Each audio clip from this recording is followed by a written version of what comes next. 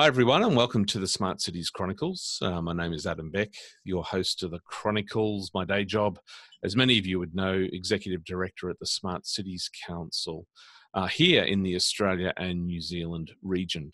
Welcome to episode 56 of the Chronicles, and in fact, this is our second in the series of The Week in Data. And joining me for this second episode is Priscilla Short from Deloitte. Priscilla, thanks so much for joining us.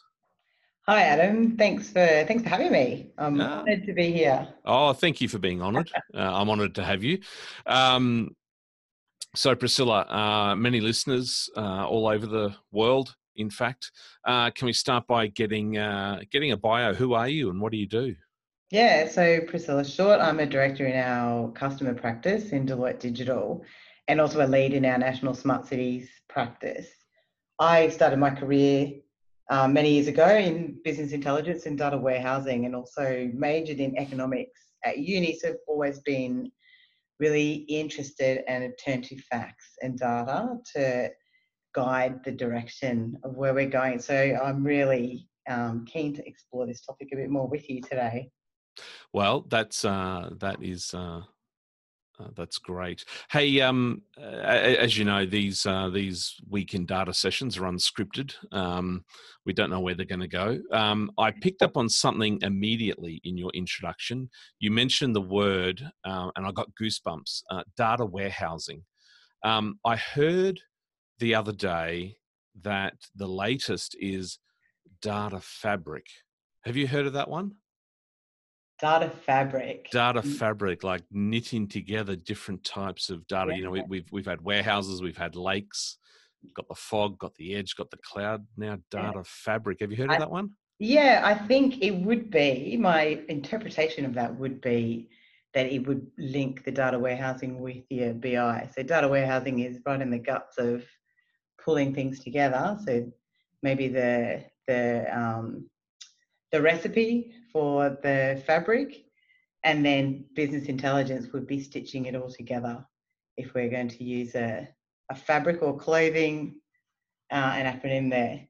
So that would be, yeah. So, and I think that you can use that, especially when you've got problems that you can't see the direct correlation or the trends, something like that, that going deep into the depths of it and then pulling it together in different parts can really put a different picture or a different view on what that is, what the solution could be. Well, it's never a dull moment in the data world, is it? Data fabric. Last Friday, I was at University of New South Wales, and I had a gentleman come up to me who's exploring the idea of, you know, gathering data and reporting performance against the United Nations Sustainable Development Goals. And he was saying, he used that BI term again, business intelligence. Can you just, for folks on the podcast that aren't familiar with that terminology, why are we starting to see and hear in the smart cities world this terminology of business intelligence? Why, and what's the value of it? To me, I'll start with the value and then go to my thoughts of why.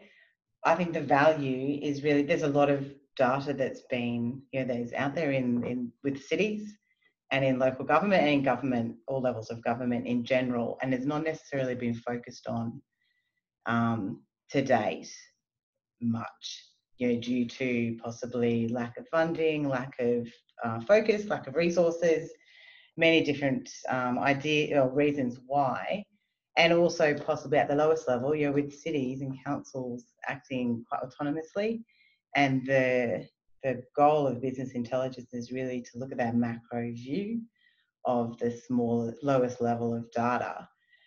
So that's where I think now there's becoming an awakening, possibly from cities and councils, on the need to collaborate, the need to look at what others are doing, both nationally and globally, and then also look at each individual citizen or customer of councils and piecing together all of the different things that they're saying, that they want, that they need, and looking at better ways to do things. So kind of feeding that into innovation almost, to see what the trends are, the correlation is, and how you can collaborate and have a macro solution, so to speak, to problems.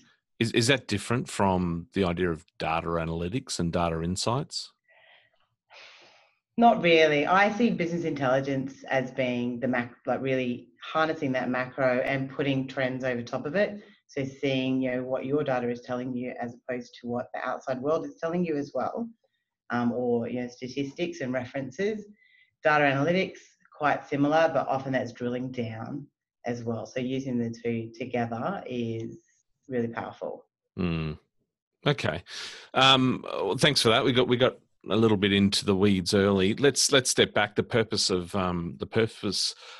the weekend data sessions is to get a sense from our guests about what you've read, what you've heard, what you've seen on all things data. I'm going to throw it straight over to you, Priscilla. What have you heard, seen, or read recently that you want to share? Yeah, thanks. I was looking at some IDC, International Data Corp findings, or a release that came out, I think, earlier this year around global smart city spend. So really taking that as a focus of smart cities globally on projects and improvements. And they're saying that 70% of this focus is forecast to sit with smaller cities, so cities that are spending under $1 million globally on smart city initiatives. I think this is really exciting for Australia because it means that the majority of our councils and cities don't have a lot of money to spend on smart city initiatives. So this really means that it's their time to start focusing and focusing on smart city initiatives. That also made me think of how they would do that. The why, I guess, is a global trend and also a real push coming from their customers and citizens, and then also the growth of population in Australia in particular, and then in certain regional areas.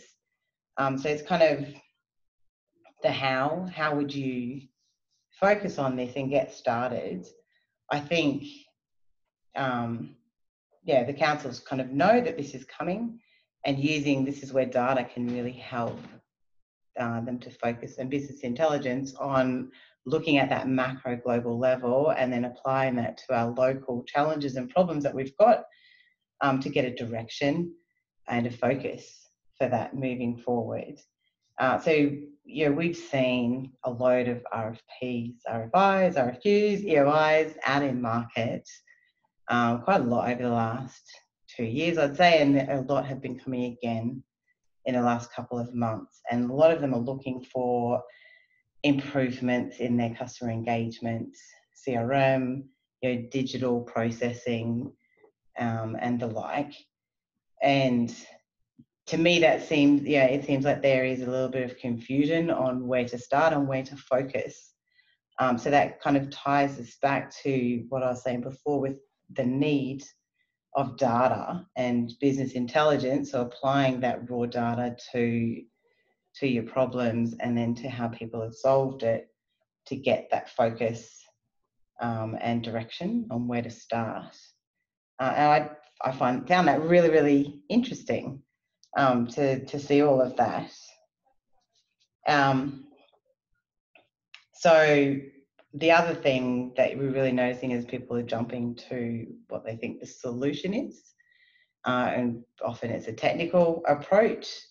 And again, it would be, I think, a really nice thing to be able to use data to interrogate what the problem was and be able to pinpoint exactly where those problems are. So business problems, where the trends are, and then maybe go out to the market for their opinion of a solution rather than going out to the market telling them what the solution is. Are you seeing that in practice? I mean, in your work, jumping to a solution with not necessarily enough discovery or data sort of insights review creation before decisions being made? I mean, Is that a hunch, or you're seeing that? No, we absolutely see that a lot, and that would be across industry. Definitely see it a lot in the local government area, probably more than private sector.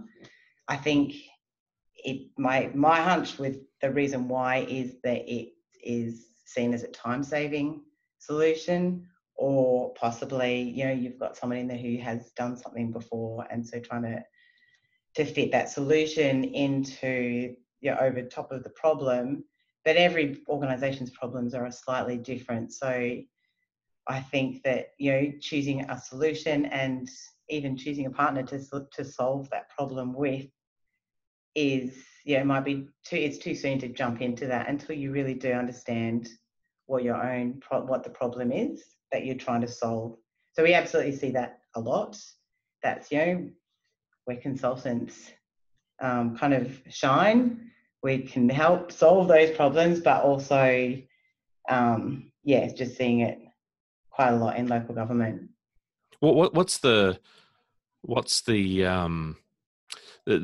barrier or the challenge or the reason why you think there's a jump to sort of a solution? I mean, I recently saw a business case from a local authority in Victoria who did quite a, I think, comprehensive business case on the value of, digital transformation in their organisation. It sort of included a range of sort of analyses around sort of what's important, what's not, what the current spend is, existing pain points. They kind of had some clear goals, I think, as to where they wanted to go, and they were able to then, I think, weigh up, a pretty, a pretty solid business case as to why an investment of X amount would then yield or deliver, a particular value as well. But I would imagine that, not every local authority has the capacity, either time, money or resources, to comprehensively move through that. Is it a simple case of not enough time, money or resources? Possibly to start with, but that's the procurement process, isn't it? A business case assumes that you know what the solution's going to be. And so you're retrofitting that in order to identify your benefits, your time to implement and that sort of thing, or time to solve. So it's kind of a stitch in time, saves 9 approach in understanding your deep diving initially. And it doesn't have to be, it definitely, it doesn't have to be expensive and doesn't have to be time consuming, I don't think. And it would definitely save a lot of time, money and agony on when you've got your business case wrong. You often see business cases that are great to start with, but then once you start going down that road of, implementing what you've proposed, the business case becomes irrelevant really, really quickly. And I've seen that, many times. There is an example I'd like to share with you. Oh, please do. A couple of years, or probably 5 or 6 years ago, we were brought into a organisation to help to define a digital strategy for them with an implementation plan to feed into their business case.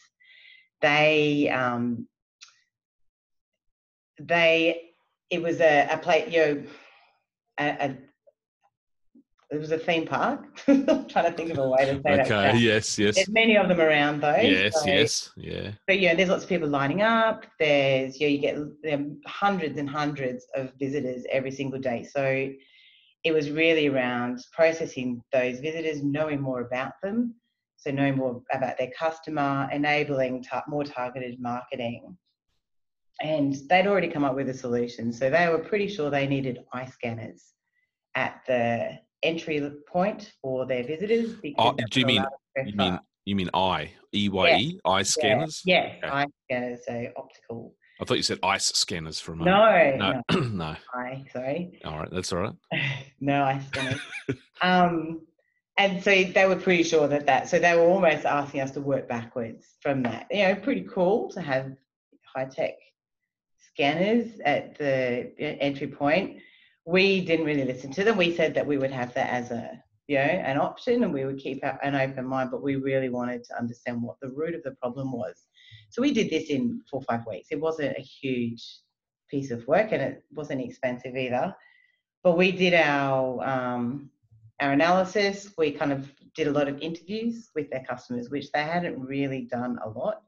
We lived a day in the life of their customer to understand kind of where their pain points were, and did market scan of what solutions were out there and all that sort of thing. Analysed how long people were standing in queues, how long it took them to go around the park, how long they were there for. At the end of the day, our number one recommendation was not anything to do with technology. It was to reorder the process that they went through to let customers come through the front gate. And then you could use digital behind the scenes to help them be more prepared. But it was really to stop the blockages by simply reorganizing the way that they entered the park. So as far as I know, this place does not have eye scanners as yet. And when they implemented that, it solved their problem and enabled them to then have much more happy customers, be able to process them a lot faster, ask them some questions face-to-face around marketing, get to know them. And people were in the gates a lot faster.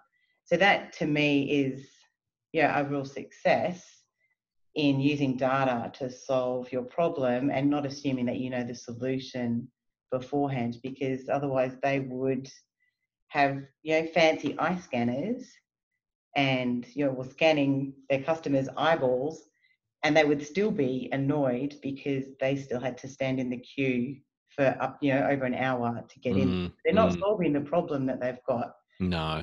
But so I would love to see that flipped around, and I really understanding the problem, and then going out to market, instead of going out to market and building your business case around a proposed solution, building a business case and going out to market to see what the solution could be. Yeah. A lot of clever people out in the world, a lot of people who have similar problems as well. So it's, I think using collaboration and using other people's experiences and ideas is always a really good way to solve problems. And I think cities, especially ones that are focused on future thinking, are at that perfect point at the moment, because a lot of people globally are thinking about these problems and these solutions. So they're kind of in that perfect point to put that problem out there and the question out there, and then synthesize all the different opinions and responses and resolutions that they would get. Do you think there is, I just want to sort of ask you about the people within the organisation. So, let's just sort of focus on local government for a moment. And I'm sure, as I do, you do, we've all got friends in local government. Local government does it tough. They've got shrinking budgets, but more demanding citizens, so it's kind of, it's a challenge all round. In terms of resources and schools of thought, I see in a lot of the larger local authorities here in Australia, you've kind of like got a core, IT team, hardware, CRM, enterprise, those folks. There's a sort of like a community facing, I want to say, planning, economic development, community services kind of, cluster. And then, maybe kind of infrastructure, works, asset management, and across those sort of three clusters I've very briefly described, you've got hardware, you've got data collection of different, types. Is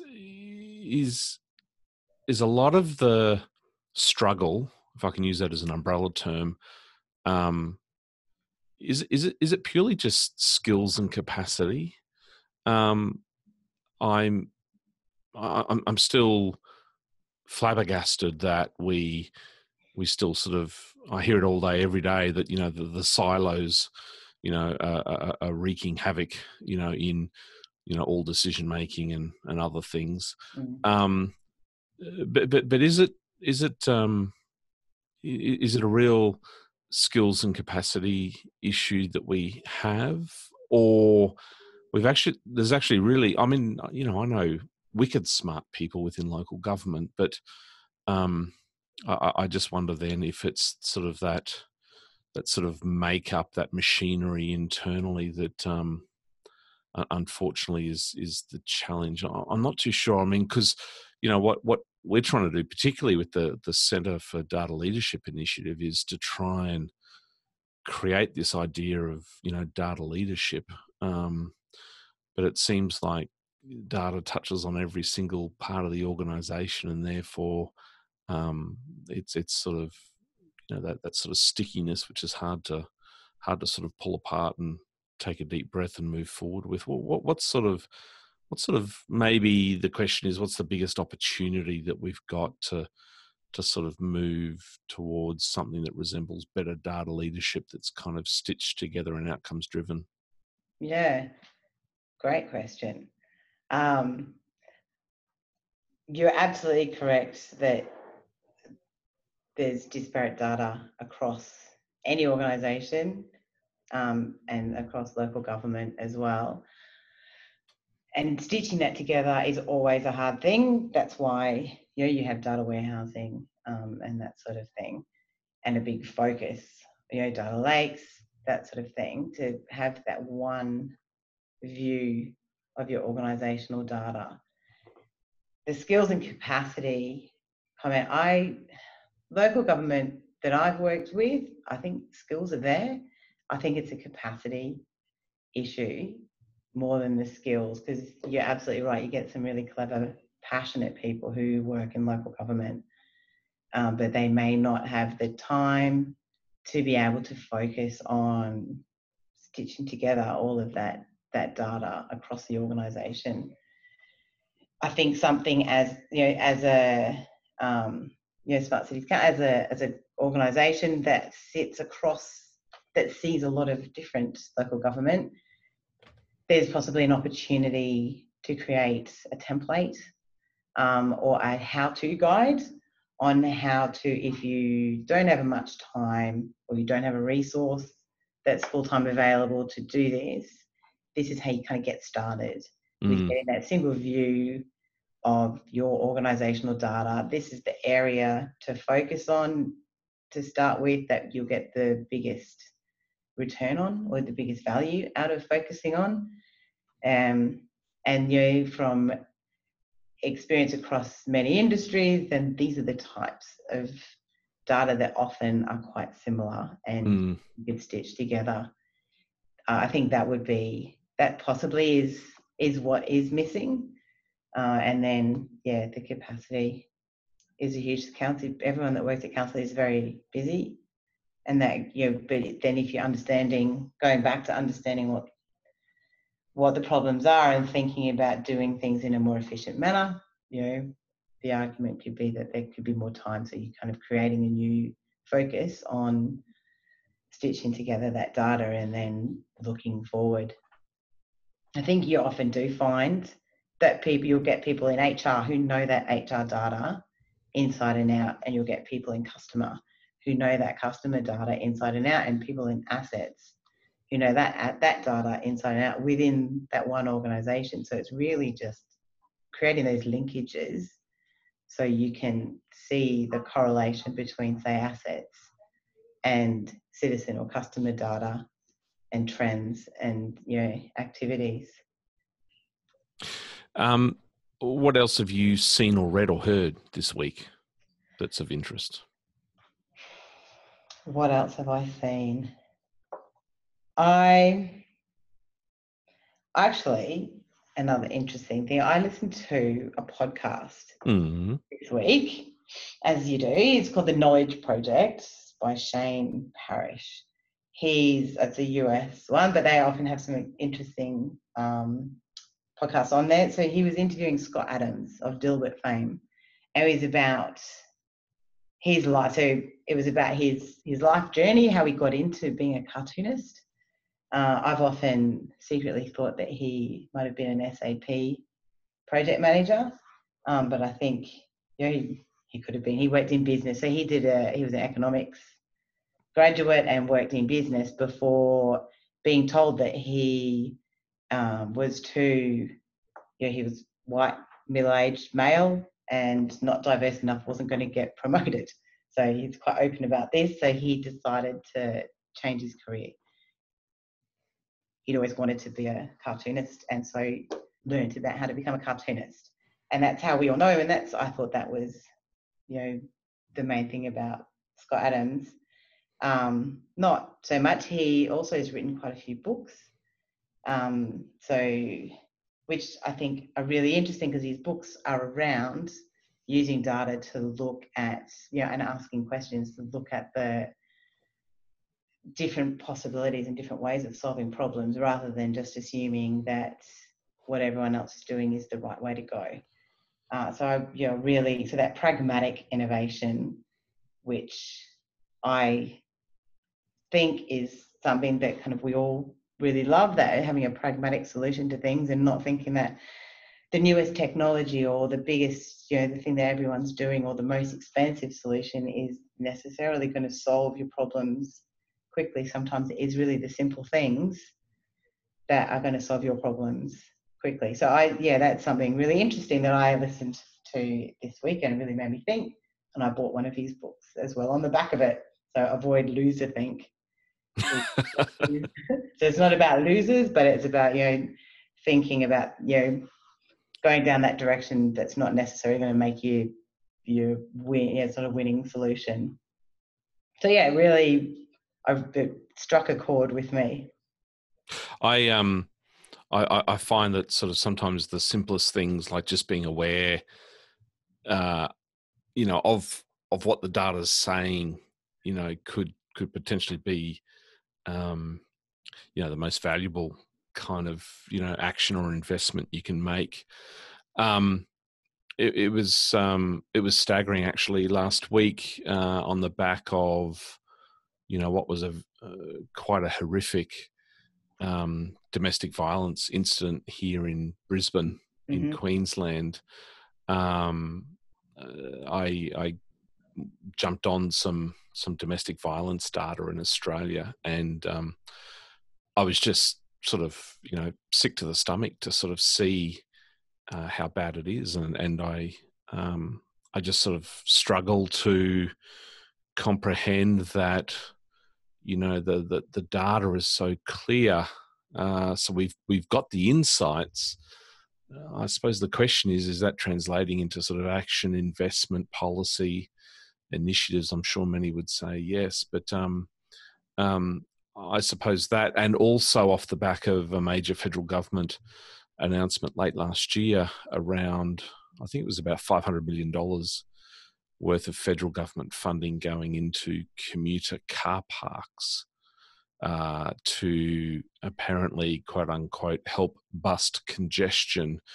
I stumbled across some research that shows a significant proportion of those that drive and park at commuter car parks often come from within about 450 metres from the car park. So the idea of, reducing congestion on the network was just a furphy.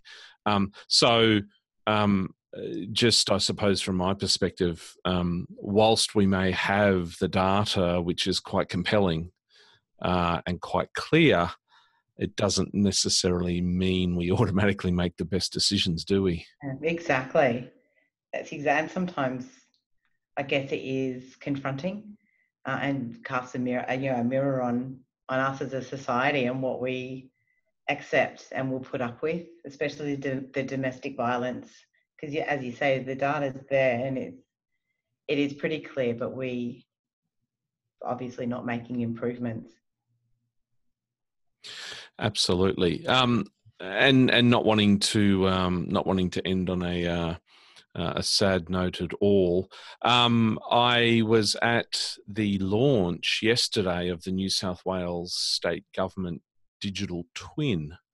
And we all know that a digital twin is this emerging idea of a digital replica of a physical thing. Much of it has come from sort of the built environment camp. We're seeing digital twins being created on the back of major infrastructure projects across Australia. It was some examples that I saw from a Deloitte presentation late last year around airspace in Australia. Some amazing recreations, digital recreations of sort of living things and sort of assets. But what really got me excited yesterday was hearing the Minister for Customer Service, Victor Dominello, talk about kind of what is a technology product, a platform, but talk about it in a way that is purely an outcomes-driven, approach to decision making. He referred to it as microeconomic reform. He referred to it as an exchange platform for ideas and innovation. Hearing a political leader talk about kind of what is a technical product in a way that just opened up our minds, and I think really painted a very bold vision for what that sort of digital twin platform could be, was just outstanding, and sort of wished that we could clone Minister Dominello and place him around other states and territories. But I know that there's a digital twin emerging down in Victoria where you are, Priscilla, around Fisherman's Bend, a large urban renewal area. Do you sort of see the digital twin going to a place of engaging customers, engaging with the community? I mean, dare I say, it's sort of a new platform for the idea of open and shared data. What are you sort of hearing? What are you seeing around the concept of digital twin these days? Yeah, and what I love about New South Wales is they're using amazing technology, because digital twins are so exciting, but using it as an enabler to get to where they want to go, rather than being a solution. We've got digital twin and that's great. I think I agree with you. We need to have replicas of that across Australia, and it's really, really exciting. But yeah, also using that as a way to communicate. So using digital twins to see that macro level of what's going on within, the area that you've set to have it, and then you're using the data that you're getting, applying artificial intelligence, business rules, kind of where you want to go with it, and applying that on there to give you that direction and that focus, and then being able to share that with your citizens, your customers, and the general public. Kind of increases that transparency, but also allows them to have input into it as well. So you have that richer view and a common view as well of what, at a macro level, where you want to take this.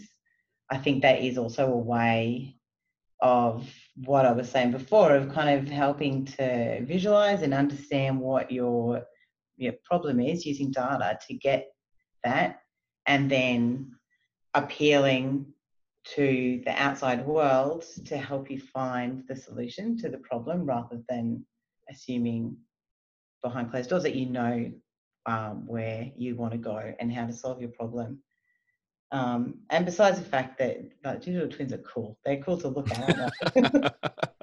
Yes, they're cool, but they have a very clear value proposition behind them as well, which is always important. So, well, Priscilla, we're at time. Thanks so much for popping by on the Chronicles to share a couple of views, ideas, and insights from your week and you're meddling around in data-related things. It's been a delight.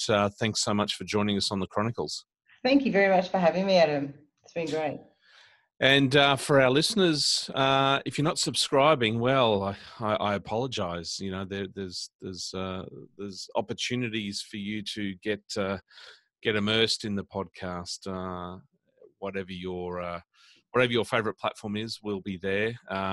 You can send us an email as well if you want to get in touch. chronicles@anz.smartcitiescouncil.com. You can head to the website smartcitieschronicles.com.